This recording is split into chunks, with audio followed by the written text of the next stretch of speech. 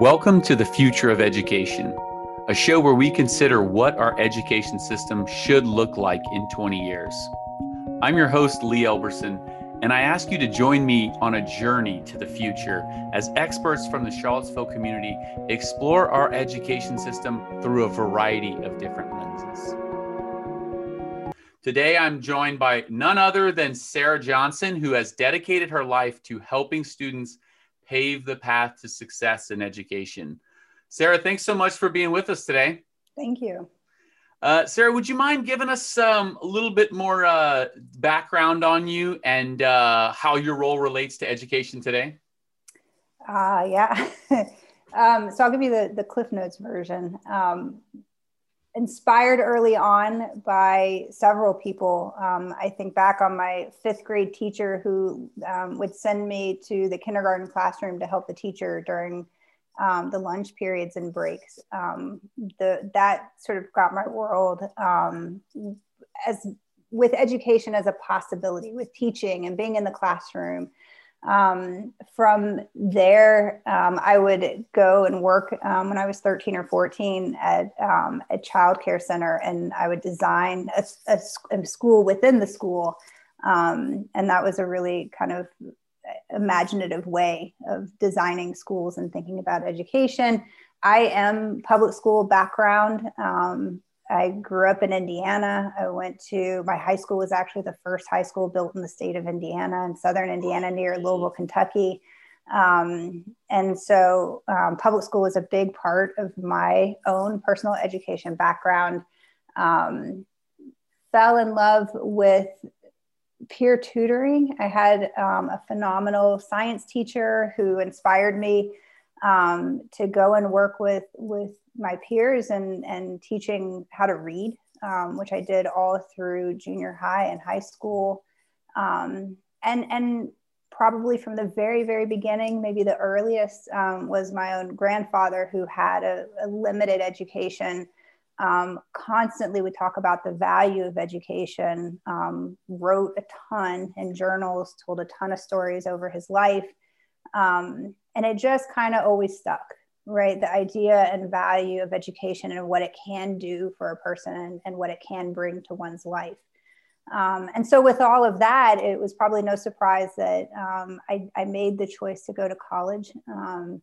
And I actually have pursued the arts, and I earned my terminal degree in MFA with the plans of teaching in higher ed. That was where I was going.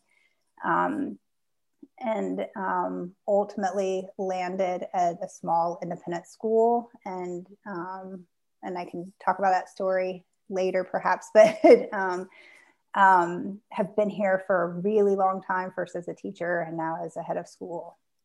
That's great. Well, so thinking back to whenever you were younger, when you had that impact from your teacher, did you think then that, hey, I'm going to be a teacher, or I really want to be involved in the school system, or did it just flourish your desire to go to higher ed? No, I always knew I would retire from education. I knew it from the very beginning. I didn't know in what capacity. I didn't know if it would be with little kids. I never in a million years thought it would be with teenagers in high school. But that is where my heart is. And I'm so glad I've been able to find that. I did think it was going to be in higher ed at one point. And that was sort of the path and plan I was on. My plan was to graduate with my terminal degree and get a job in the field. And so that's where I was headed, and then sort of found a new course while I was sort of headed that direction. Yeah. Did you have any decision points during your life where you were thinking, I want to go and go back and serve in the public schools versus going into an independent school? I definitely have thought about that. I mean, that's where, I don't know, that's just where, like I said, that's the roots of who I am. And the teachers that I had who inspired me the most were from public schools. But when I came on to Renaissance School, it was here that I found the ability to bring in this passion and the freedom to be able to teach it at the pace that the students needed it, sometimes faster, sometimes slower, depending on the year and the group.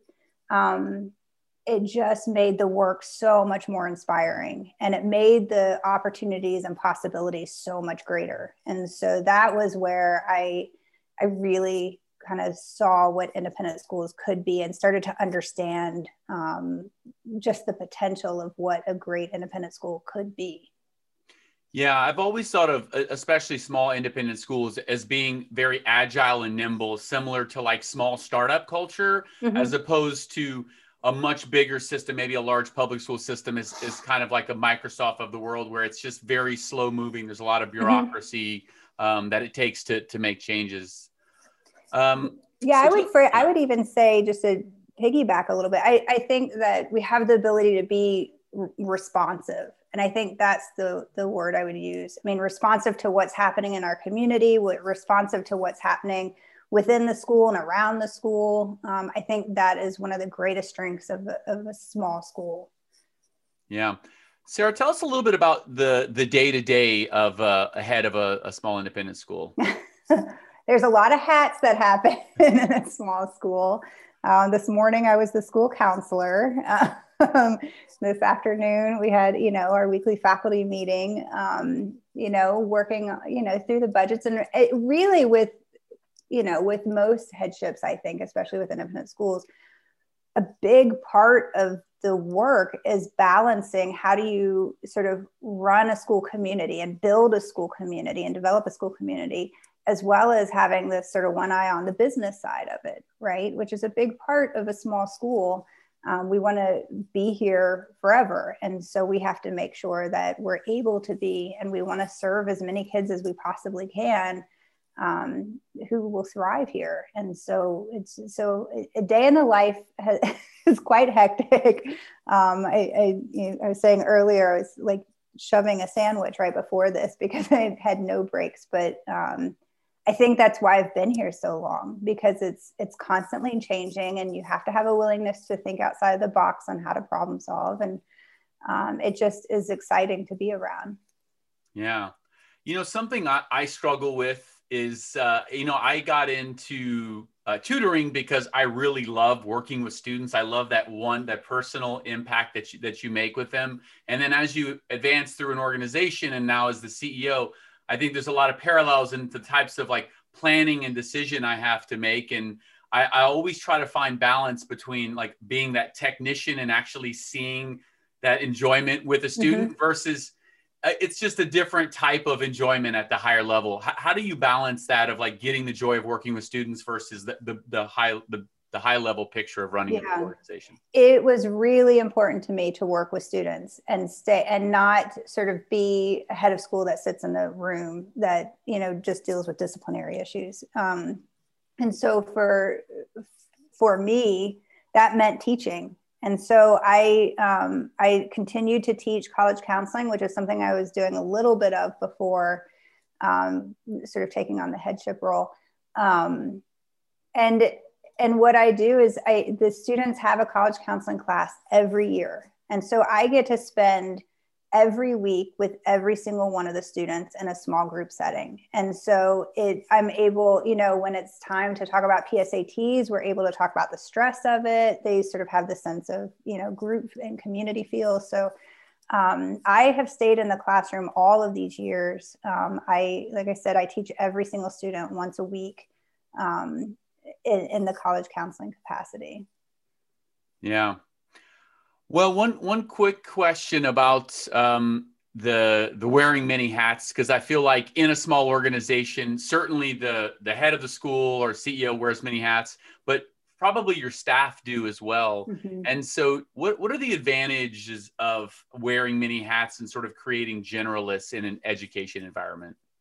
I think that's key. I think you learn how to collaborate. You learn about partnerships. You learn that there are other ways to do things, which makes you a better teacher, right? When you do that. So really working together is a big part of what we do. In fact, even in the summers, all of our teachers, art, sciences, humanities, all come together and plan curriculum together. And it's how we ensure that we're teaching across disciplines and making those physical connections ourselves, and making sure that they're happening in the classrooms as well. Because if we sort of compartmentalize ourselves, then we are not doing a service to the students or to education as a whole and the potential for what it could be. And so in that way, the teachers really do have to sort of have an ability to be flexible. We have an awesome leadership team, and several of the members who are on the leadership team are part-time teachers, part-time administrators. And it's the same idea of keeping those who are in leadership positions in a school, keeping them in the classroom so that we're not losing sight of what our students' experience is. And we're not losing sight of what our school culture is.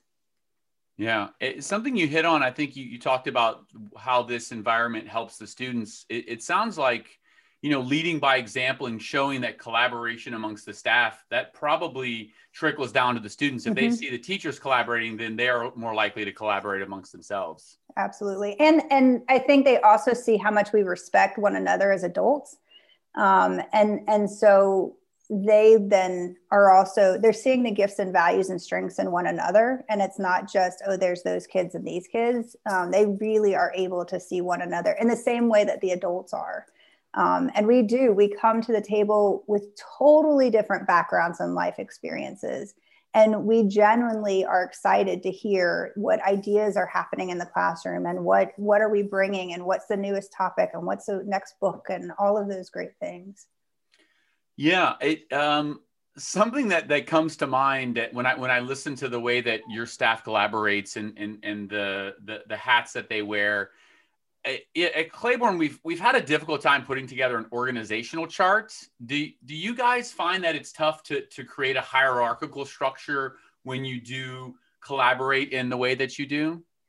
In the beginning, yes. I think that it oftentimes would land on one person, usually the head, where they were sort of constantly trying to just fix everything because it was easier. In the past few years, we've created a leadership model for the school, and it was time for us to do that. And it really made specific roles more clear. And it allows us to collaborate more deeply. Because it's not one or two people knowing a lot of little things. It's people who really are specialized in one focus of this area of focus of the school, but are coming together to hear how the other ideas might better what the work that they're doing, or improve or help them to reconfigure some things. Great. Well, thanks so much for that insight. I'd like us to move forward and let's talk about a historical review of education. So I'll start it off with a question you and I talked about before. So compared to 20 years ago, what strides do you think have been made in our education system?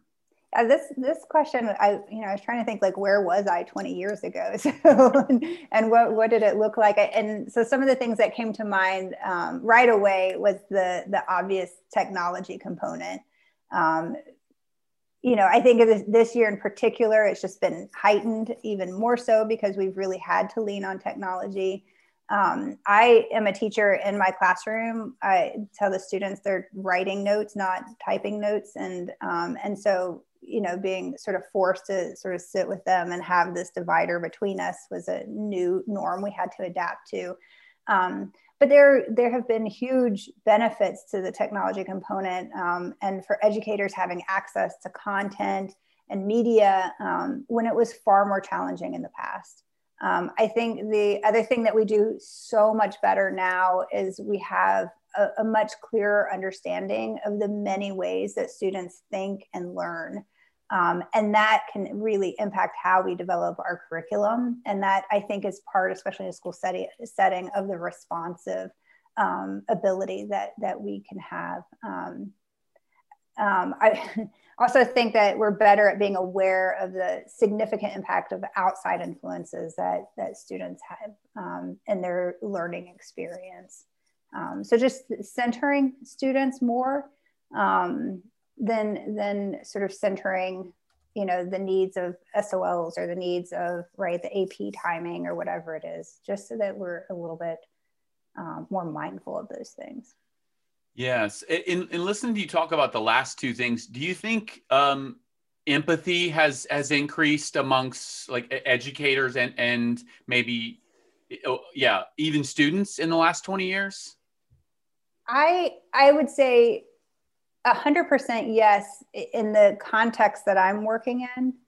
I worry about the broader context of, because in the past 20 years, it was a really test-driven society. And so I do worry about empathy being lost a little bit in that. I am hopeful that we are on a turn as a society, as a country, towards greater empathy for students, especially after the past year and a half that we've had. Yeah. Thinking about the technology component, there definitely have been significant strides. What I see students struggle with sometimes is we're actually we've entered an age of too much information. It's kind of like drinking from a fire hose. So how do small independent schools help students curate the appropriate resources so they don't feel overwhelmed? And, if you Google something, you get the 20 million results. And you're like, which one of these should I trust?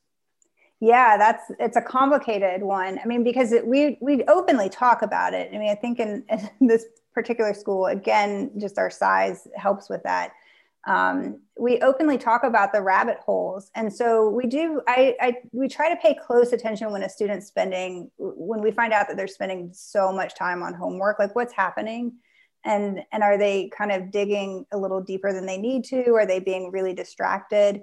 And so we try to manage that and walk them through and how to control that. And this group is teenagers. So the other piece is like, I also need them to gain some level of independence and ownership of what they do. And so for here, like I said, it's a lot of just talking about, what's going on. And again, each teacher in the classrooms here have the choice on whether or not they allow a computer. I don't. I just don't want the divider and the distraction. It's been harder this year, and I've had to kind of let that down a little bit, but it's something that is really important. And it's a skill, learning to make eye contact with the teacher and learning to engage and learning to be in a classroom and be present and take notes and all of those things. I am 100% behind you with the concept of presence. I found, especially in the last 20 years, the devices are designed by manufacturers who are trying to distract you with a lot of different things and always give you notifications for everything. So even picking up a computer or picking up a phone, you have that training that like you're going to want to click on the next thing. And so I think, in some ways we've gotten away from being in a room and giving someone 100% of your attention. And I firmly believe that you should be taking notes in a tactile way on a piece of paper instead of having a computer open, because you might feel distracted by anything, even if your computer's in airplane mode or your phone's in airplane mode. Yeah, it's a challenge. It's a challenge for sure. We don't have phones in the classroom, but we all know you can get texts and messages through your computers. And so it's just learning how to manage. And part of our job is we have 4 years with students, and we want them to learn about time and place. And we want them to learn how to, be able to focus in a classroom. And so it's just making sure they have those skill sets when they leave so they can be successful either in a job or in college. Yeah. Sara, what are some of the unique challenges that small independent schools have faced in the last 20 years? That's a good one. I think size is always hard because it limits your budget, right? We don't have state funding coming in, right? Our budget is set by tuition. And so if you say, we want to serve a smaller population because that's what we can do really well, and we know it works, then we have to sort of be willing to take that on. I think, really, so juggling that, managing the business side of a small school, and being creative and fundraising and leaning on community and saying, okay, our parents run our biggest fundraising event. and it's a way for them to engage with the school community. That's really fun, and it's exciting, and it's kind of an all school thing. But that's, that builds us, and that is, a really important piece. And so I think that has been a challenge. I think it will continue to be a challenge, especially right now, given the past year that we have. Although admissions is doing really great for a lot of independent schools. Yeah, I think those have been probably the hardest parts. Yeah. At the beginning of COVID, when I was asked about some of the changes that were upcoming in school systems, my immediate thought was that the value proposition for independent schools has never been higher, especially assuming that they would be in person and could pretty much continue on with very similar educational structure as they did before. Yeah. No, it very much is true. I mean, it was business as usual, school day as usual, with very little compromise. The students can still switch between the classes. The desks are set up differently, right? Like that's why it feels different. I think they miss being able to give each other a hug. And I think they miss being able to, be in a classroom and see each other's expressions, like reading between the lines. It's a really great thing. And I think they miss that. And, but they're being really amazing with patience and understanding. And I think just gratitude for the fact that they can be in person and have been all year. Yeah. Well, it sounds like you said it was roughly business as usual, but I'm sure there were some learning lessons. So if you could go back and tell the Sara of March 13th, 2020, a couple of tips, what would you tell her? It's going to be a long haul, because March 13th, we were hoping it was 2 weeks. Oh, gosh. We were planning for longer, but hoping for shorter. The thing that we did really, really well is literally at the center of every decision. And this has been true just as a school in general, but really for the past year and a half, was centering the students and trying to understand their experience. And we can't get it right 100%. And we can't we can't just cater to every single individual needs, but we really centered students and teachers and trying to make sure that they knew they had people to lean on, that they would go on virtual walks with each other, that we would have time, and we designated time to cook together and to take pictures together, and just not lose sight of how much we cared and loved for each other. And so I think if I were to tell myself anything is really probably to value the time that we're going to have in this new environment, and not worry so much about,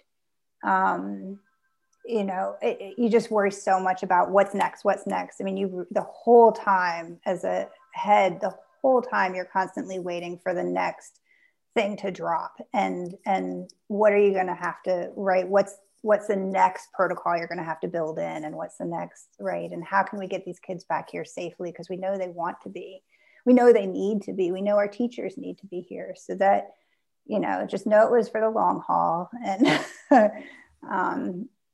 I probably could have used a nap or two in the past year and a half. So maybe encourage that once in a while, but yeah. Awesome. Well, before we move on to the next section, have saved, I think, the best question for last. So a question I get a lot, and I'm sure you get a lot, us in the college preparatory space, is like, what do you think students get out of a college degree that justifies the cost? That's a good question. All right. So I'll preface my answer because I think it's really important to understand the context with which I speak. And so I mentioned my grandfather with limited education. So I am a first generation college graduate and in our family. And that had a unique set of challenges, including figuring out costs. And then as someone who was trying to navigate how to pay for college myself, I really had to think about the value. What is the point of this, right? Why am I doing this? Why am I spending so much money? Why am I getting in debt? Because I wasn't like I had a savings, right? And so I think that part for me, I understood it's what I needed to move to a space and to reach the goals that I had for myself. I felt like I could see where I was headed. And the limitations of not having an education and what those limitations were going to be. Both of my parents did a phenomenal job in their own career paths, but it was a different time, and you could move up just through hard work and commitment to the job. And it's not the same right now. It's the same way that, my public school experience is not the same. Public schools aren't run the same way that they used to be. And so for me, it really became obvious. And I believe for so many kids, especially in first generation situations, college is an opportunity to really change a path and to change the opportunities that you would maybe not have otherwise. And, I come from a space where I really believe in what college can bring. I also am very clear that it's not for everyone. And I'm extremely clear that not everybody has the opportunities to go because it is not easy. What I want to do, though, is have a school here where we're able to educate kids on how college can be affordable and it can be achievable, even when it seems insurmountable. And so that's a really important message. And even if I have students in the classroom who, have family members who are going to pay for their college or trust funds or whatever it is, we really talk about how can you pay for school if you're on your own? And I open with, I'm assuming all of you are paying for your own. And so we really kind of walk through the different ways, starting very early on. And so anyway, it's a long process, and I just don't want it to be intimidating. And I want kids to understand that if they have the desire to go, it's achievable. We can figure it out. And they have a space to be able to navigate that. It's so much so that I pre-COVID would do workshops at the libraries to help first generation families and families going into public schools, not knowing how to ask certain questions and what questions to ask. And it was all revolved around college counseling. Yes. Yeah. And I think there's many arguments in favor of first generation college students being able to break the poverty cycle by going to college and having those opportunities.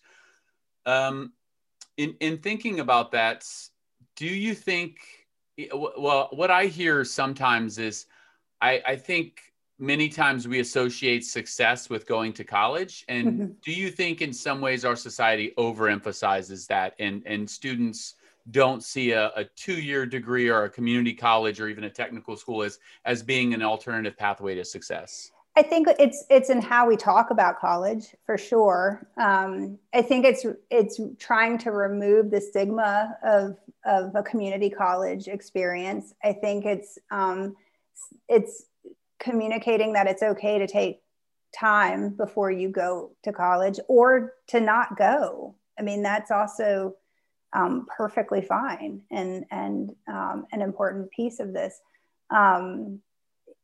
So I think, yes, I think that we have to be open. We're lucky. I mean, in this area, PVCC is a fantastic option. And I think, we like openly, like, guys, listen, if I had that kind of choice, I might've considered, I don't know, maybe, but it was like, let's really like the PVCC, and then you're guaranteed into, right, with certain GPA, like, come on, let's save some money. But we have to talk about that, right? We just have to say, this is a really viable option, and it's totally fine. And so having kids have choices to go all over, but it's also saying, let's not get sticker shocked, right? If you do choose to go, let's not get sticker shocked, because oftentimes you're not paying that final price. Yeah. Great plug for PVCC. We're having Frank Friedman on the show. He'll be on in 2 weeks. So that's great. He'll probably love to hear that. I think that's a great way to frame it. Okay, let's put our future hats on. So we're going to think about 20 years in the future. We're going to, try to imagine a really bright future and think about what we want our education system to look like in 20 years. So Sara, what are some of the things you'd like to see major advances in 20 years, assuming that we could create the space we wanted? I think I was mentioning this earlier. The irony of asking this question in the midst of what we've been calling the twin pandemics with the global health pandemic and the national race pandemic, it's a heavy question, right? Like there's a lot of work we need to do. There's a lot of work schools need to do, especially because 20 years from now, our current students are the next round of leaders. And we have to be sort of really engaged in that. And so I think if I were to think around the next 20 years, there would be a couple of things. Accessibility to schools that are a good fit. I think that's a really important option, not just in neighborhood, but also in school culture and community and what a child is looking for. I think we need to be really progressive in our consideration of the role of standardized tests, thinking about APs and SATs and college prep curriculum, the cost factor, all of those things that play into it, that complicate it. And I think where we probably, most schools, certainly most independent schools, really need to focus on making sure there are diverse voices and positions of leaderships within the schools. I think that is something that there's just sort of been this checkbox mentality for so long, and that's not enough. And we need to really make work and effort towards making sure we are having lots of perspectives and decision-making positions at the table. So a follow-up to that, Sarah's great answer. Do you think in 20 years, if we made intentional changes, we would see less emphasis on like standardized tests and grades, and we would find a more holistic way to benchmark students and prepare them for the future? Yeah, I think about this a lot, again, because of the role of college counseling. How can we, how do you best present a student to a college that that you can see or feel is a good fit, and how do you ensure that? And I think, tests provide something, like it's the only part, tests and transcripts too, arguably, it's the only sort of quantitative measure on the application. You're looking at numbers and sort of clumping categories by numbers. And it's such a flawed system in admissions. And yet it's the easiest part. It's one of the easiest indicators. And so it's hard to sort through, like, what does a kid's essay say about them? That's hard. What does this letter of recommendation, what's the teacher saying between the lines, right? That kind of thing. And so, there was already an article, a research presented by Harvard's graduate school called Turning the Tide. And it was a really kind of powerful piece. And we talk about it in college counseling. Actually, I talk about it with the parents too, but there was a shift towards test optional pre-pandemic. And schools were really thinking about it more every year. More and more schools were being added to the test optional kind of list. And the pandemic really shoved us in that direction. And those schools that were sort of tinkering with the idea were forced to say, okay, let's put it in play and see what happens. I'm hopeful that more and more are going to stay in test optional. I think the stressors that are added every time, I mean, I see it right, like we offer the SAT in the school building. So it's right in our face how they're feeling before and after. And you walk away and like, this is not the indicator. Like, I know this kid and I've seen this kid in the classroom. And so, yes, it's just one piece and whatever, but it is probably the most controversial, stressful piece on that application. And so then you've got to ask yourself, well, why is that? And part two, is that necessary? right? And what does it even tell us? And so I have a pretty strong opinion, but it's ironically, especially as the college counselor. Yeah. Well, and I think thinking about it from an admissions counselor side, and we're going to have Valerie Gregory on next week, and I'm sure she'll have some thoughts on it. But from a college admissions department standpoint, is more data better? Is it best to just give them all the data points and then allow them to read between the lines? Because I'm guessing it's a manpower infiltration issue. They're trying to set students up for success at their school, and they're looking for some sort of metric to say, does the student have the sufficient background and the appropriate level of rigor or appropriate level of endurance to be able to go through the rigor of this college? So should we be giving them more data? So sure, yes, I do think that. But I think quantifying it by numbers may be the wrong way, because when the student looks at numbers and starts comparing it, it becomes problematic. And that's where I think the stress comes from. What is my score? Did I beat my last one? What if I didn't? What does that mean about me? Am I getting worse? Right? Like that's where it becomes problematic. So it's not that we need a space to compare, right? Some sort of level of apples to apples, right? But does it need to be driven by numbers? Does it, right? Like how can we do this in a way that actually is more reflective of what the student knows, and also stop thinking of it as what the student's potential is, right? Whether or not they'll fit in or survive or whatever. I don't even remember what the language used to be, and I don't think it's so much now, but it used to be along those lines. And so it really is trying to navigate that and finding just be a little more creative in how we provide more data. Yeah.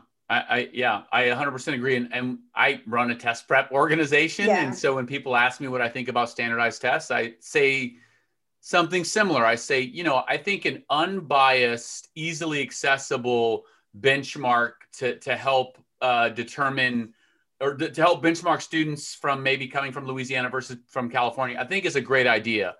That test does not exist, and it is probably mostly hypothetical because it will be created by human beings who will have some sort of biases.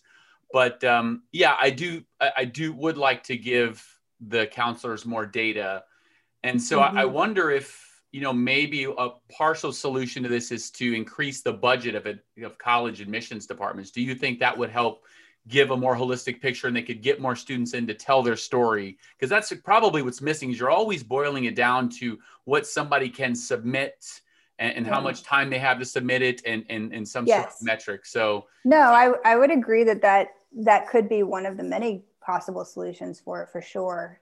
Having more, I think, because it takes longer to do the holistic approach. And then the concern is, okay, now are we submitting October 15th or October 1st? Like how early into the senior year are we submitting these things, which means they have less time with a counselor or less time, right, to navigate this, and stress is already high entering your senior year. And so, yes, I think, potentially having more in the admissions, more readers, more people sort of working together in certain regions that are higher populated, perhaps, could be one of the solutions. Yeah, something I often think about, Sara, is the hierarchy of available jobs, and then the degrees being issued by universities, and then trickling down to what are we testing in our school systems and benchmarking students, and do all of those line up perfectly? So what are your thoughts about like the available jobs that are there versus the degrees being offered that are being issued by universities? Well, you're asking someone with 2 art degrees, so let's preface it with that. I think there's sometimes, part of college rarely is not just about the degree.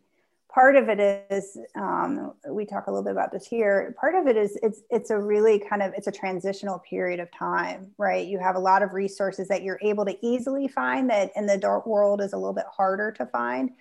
And so there is that period of time. You have counselors that are accessible, you have advisors, you have peers that you can kind of lean on. You're navigating, things like how to feed yourself and how to find your way home, right? Like some really basic stuff. And so that in that way, it plays, I think, a really kind of important role as well. It's, with the jobs, so many now have some college experience or some, right. And it doesn't really matter where. I think they're just wanting to see that engagement of higher learning or thinking sort of more within an engaged discipline. And I sort of open my comment with, I have 2 art degrees there. I could not, and I've spoken and written about this, I could not have thought of better academic background training for a head work than an art background. It's constant creative problem solving. It's being able to listen to critical feedback that's designed to help things get better.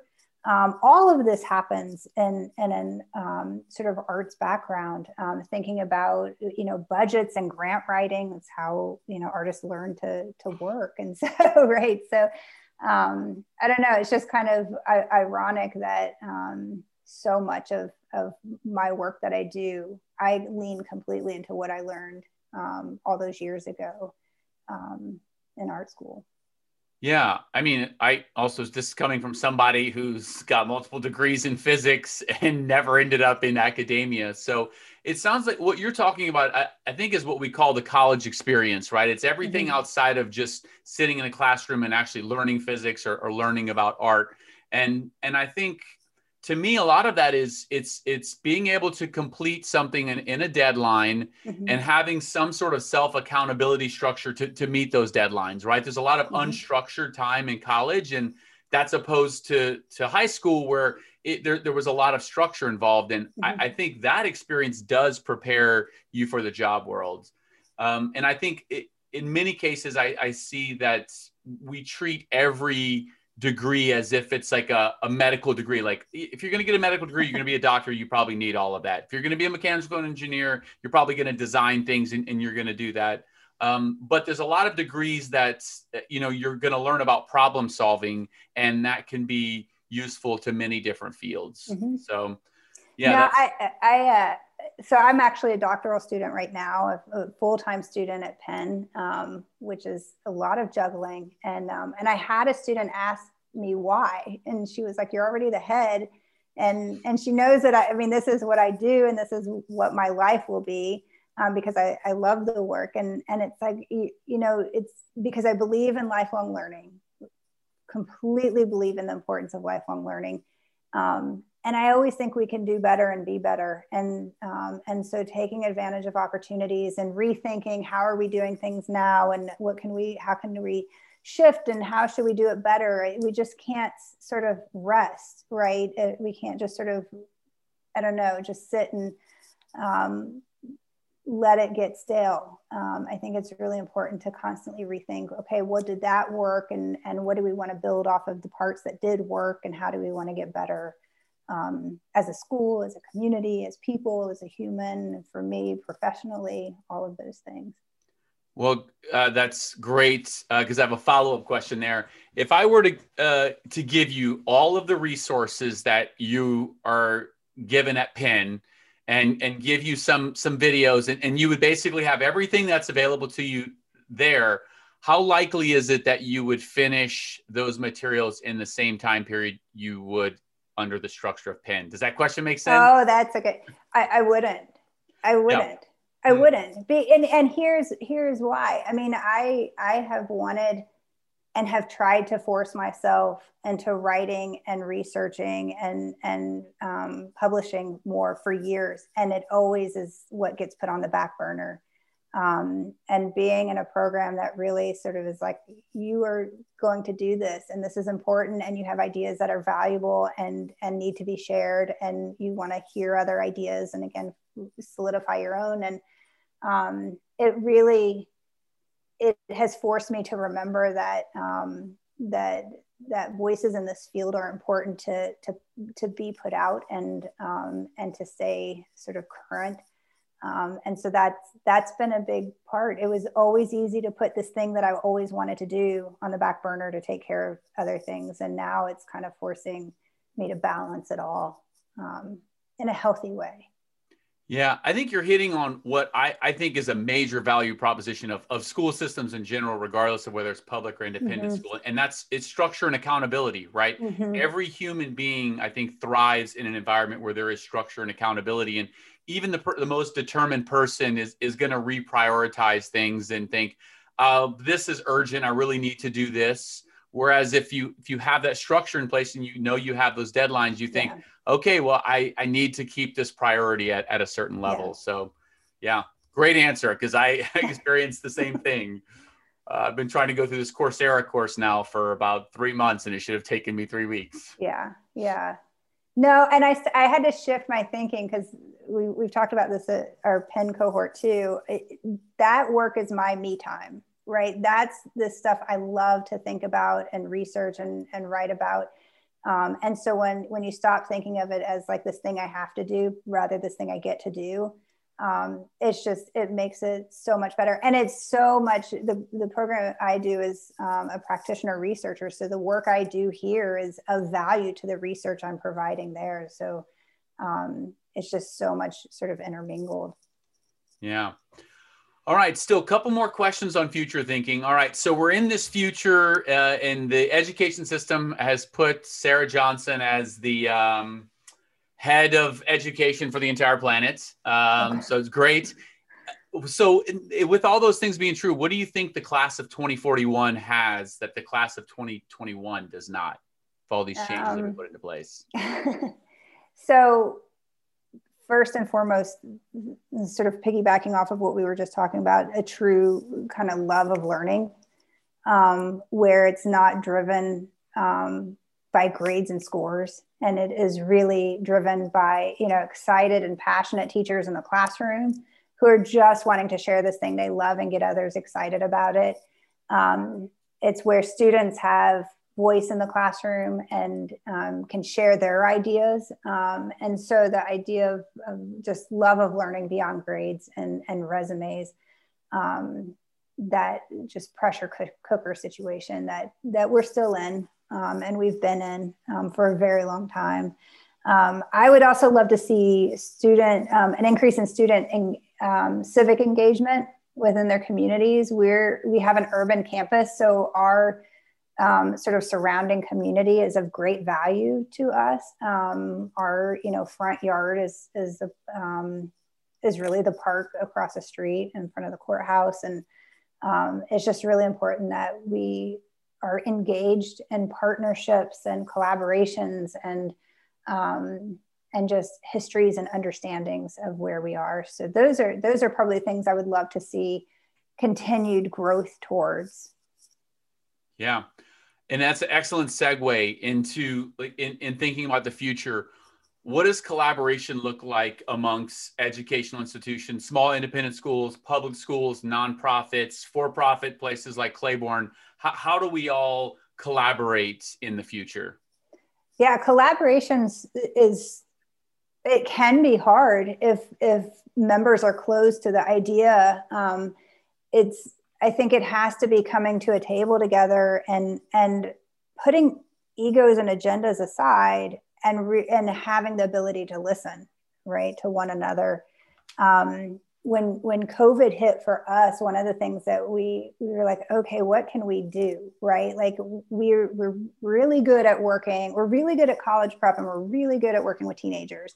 So we can't it wouldn't make any sense for us to reach out in the community and serve populations that we just have no experience with. And so for us, collaborating look like forming a program where students who are public high school students who really kind of in COVID times lost some of their motivation, maybe are more at risk right now of not going to college when they were really on a path towards college. And forming and proposing a program for them and for those students, and asking the board, thankfully, was really open to this and using the resources we have here and the teachers motivated just by making sure, not just like the private school, right? Like making sure our community members who might just want some help with refocusing have access to it. And it's, their choice to take advantage of that or not, but making sure it's at least here in our town was really important. And so I think, it just having a willingness for that. We also, the independent schools in the area have partnered for a really long time. We have something called the CAIS and Charlottesville area independent schools. And pre-COVID, we met, once a quarter and had lunch together at each other's campuses. And post-COVID, we meet every week on Zoom, still have lunch together on Zoom, but just making sure that, it sort of first became this just great collaboration place, right? A moment where we sort of have a shared common experience and profession. And it really started to become a space where we were able to kind of check in on one another, see what questions or translations of whatever the CDC is putting out, like, what did you think of this? Is this what this means? So just having that space where we can share information and share other readings and research that we're finding. And as we're trying to navigate so much in our own schools. And so that's been helpful too. So I am a huge advocate of collaboration and partnerships and working with downtown partners and all of those things. Yeah. You're so great at these segues. Maybe I'll have you start hosting the show. You always segue into the next section so well, because now you're talking about actionable things that you're already doing in terms of collaborating, like you said, with CHS and then just amongst independent schools. So last week when I had Brian Eberly on from Henley Middle School, he and I were discussing the idea of like a symposium, basically where we get the stakeholders together and start talking about actionable things that we can do. And when I had Juan Diego on, we talked a little bit about, having a line item in the city's budget to help take care of transportation for students to try to get more interaction among students. So if we were to have something like a symposium, how would we, what stakeholders would we get from the community that would help us collaborate across our educational institutions better? Oh. Well, so I'm really interested in, so this is going to be like a selfish symposium, I guess, because I'm going to tell you what I would like. As someone who can speak about what if your child just is not fit in the public school? What does it look like? What are your options? And really helping to articulate and communicate affordability for other choices. I think, growing up, like I said, we were public school and really only understood that was the option. And even when I have two kids, I had to remind myself, even though I'm ahead of an independent school, when we were making the choice to move from public to independent school, I had to remind myself not to get sticker shocked, right? Because that's just a thing. And so someone who can speak on, I think, affordability, someone who can speak on what do these options mean? What does independent school, what is this thing? What is charter school, right? What is public school? So really, what is homeschool? What is unschool, right? What are all these things? So I think having people who can sort of represent that in a way that's not a sales pitch, that's just sort of, this is what it is. I think, of course, talking about, my interest is speaking to a population who really doesn't know much about college preparedness because no one else in the family has done it. And so I would be really interested in those conversations as well. Good. I'm going to remember that when I start organizing the symposiums. Sarah, I'm basically counting you in already. Okay.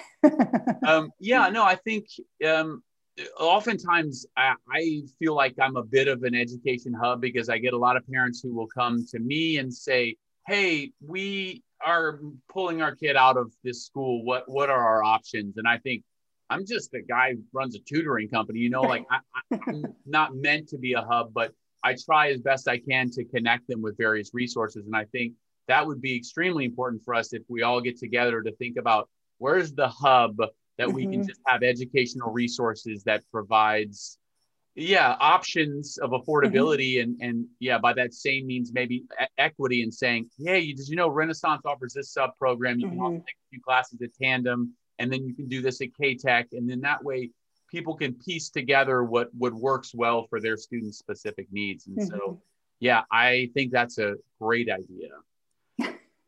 We have a couple of really interesting questions, but before we get to those, thanks everyone for asking, by the way. I'm curious about how project-based learning fits into this. So we talked about, maybe there's overemphasis on grades and standardized test scores. Sara, do you think project-based learning is one way to move that effort forward? Yeah, I mean, I love project-based learning. We have 2 years that students have to do independent study and research, and they propose from the beginning what their ideas are. And there's, projects, papers, all these things that are kind of incorporated into it. I think, how you navigate the communication of that work is in essence what I think College Board is challenged with how do you communicate scoring, right, in a way that's not numerical. And so how are we assessing skills? How are we assessing creative thinking and collaboration and things that are really valuable to a college community or job community? And I think that, it just doesn't translate the way that we do it now. And I think project-based learning, because it's something that's familiar and digestible to a lot of educational leaders, has probably the greatest potential to help shift a conversation at the College Board level on what can assessment look like? Yeah, I feel like sometimes there's hesitancy in our school systems to make radical changes like that, because it would take us like 10 to 15, 20 years to look at research the outcomes and then realize whether or not it was useful. So how do we move that forward? It sounds like we're doing that at Renaissance. Is there a way to do that in a broad spectrum of schools and saying, hey, let's implement this and have every student do a year of or half of like 5 credits of project-based learning? Like, is there a way to do that across the entire nation? Yeah, I think schools are trying. I think that some are trying to figure out how to do that. There are definitely independent schools. We're not the only one who does it. There are definitely independent schools around here who have a year or 2 of independent research. And I think, and I know public schools are trying, because I've heard some of the programs that have been proposed. I would encourage schools to really communicate, public and private. There are a lot of initiatives that smaller schools do that can be translated to bigger schools that we've already done the test runs. We've figured out what doesn't work and what does. So, right, like, let's talk about that. And so, yeah, I think really that piece, it is translatable. I don't know what the quick and easy answer is to it. But there has to be a willingness to say, okay, what we're doing isn't working. Right? Like, you have to, again, it comes back to like, let's put ego aside and say, okay, this isn't working. And then how do we think outside of the box? Because all the ways we did in the past also didn't work, right? So how do we come at this with fresh eyes and maybe new eyes in some cases? Yeah. Excellent. All right. We definitely have time for a couple questions. Okay. All right. We'll start off. Blake always tunes in and he always has great questions, but they're a bit verbose. So I'm going to try to paraphrase here, Blake. He's basically asking, how nimble should colleges be with offering industry-specific jobs, living in an age of automation in these quickly evolving fields? Do we need to start getting more specific with what we're training the students in colleges to do, and get away from maybe physics and art, and say, hey, we need to start training people for this constantly evolving fields that are coming up? I didn't, is he asking like starting to train them earlier than college, or is he No, just starting to starting offer more earlier in robust college? degree programs in college that tailor them to the jobs available? I mean, I think that's interesting. But I also do think there's something to be gained about, I mean, for our guys, they have to take so many arts classes, because what you learn in that context is really different than if you only focus on science and math. Learning how to defend an idea is a skill set you learn very obviously in a critique in an art classroom, and it's a skill set you need in the job and workforce. It's a skill set you need in the sciences and humanities, where you're constantly kind of sharing and working together. So I would be hesitant to sort of pull that out of the equation to add in more specialized focus areas. I definitely hear what he's saying. I think that's part of why graduate degrees have been on the rise lately as well, and the idea of 5-year masters and all that. There's a lot of pros and cons to that thinking, for sure. I like that question. I'd have to give it a lot more thought. Yeah. And then a final question is, a mom reached out and said that they are considering going into either a small independent school or putting together a homeschooling package. And she wanted to know, what are some of the considerations she should be thinking of in making this decision? Well, my focus is high school, and I think having and this is, she may not like it, but I do think having a student in a traditional school setting is helpful. If the child is college bound, for instance, having a transcript that is sort of rooted in, is a familiar transcript on the college end. There's the social piece, there's the time management piece, there's the learning from faculty who are trained in their field. And for here, at least I can speak for here, the faculty are trained in what they teach, which is very similar to a college setting. Learning how to, operate and move around space and time without bells or reminders, learning to be more independent, and learning to navigate those social relationships and reading cues. And those are key factors that happen that really we've been concerned with in COVID times, when so much learning went online. Those are real development factors that were in jeopardy. And we don't know the implications this early on. It's too soon to know, but what happens when you're sort of removed from that group? And I know homeschools also have groups and cohorts and stuff like that they work as well. Our challenge when we have a student who comes in mid-high school career from a homeschool is just trying to make sure what gaps are there. Are there any gaps in any of the traditional classes, and what holes do we need to fill before they have to sit down with something like the PSAT and that sort of thing. So sometimes it can raise a lot of questions, even on the high school end of things, and then especially on the college end of things. Awesome. Well, Sara, thank you so much for being on the show today. Thank you. And just to remind everyone, this video will be available on Facebook, and the audio will be available on all of the podcast formats, Spotify, Google, and Apple. And ask everyone to tune in next week when we will be joined by Valerie Gregory, who has recently retired from UVA admissions. And if you're watching this later, please feel free to ask questions. If you have any questions for Sara, you can find her on LinkedIn, but you can also ask them to me and I'll relay them to Sara. I'm sure she'd be happy to talk about it. And just from both of us, we encourage everyone to stay positive and keep reaching out for help. Mm-hmm. Remember that we are all in this together. Thanks, everyone. Thank you. Thank you for listening to this episode.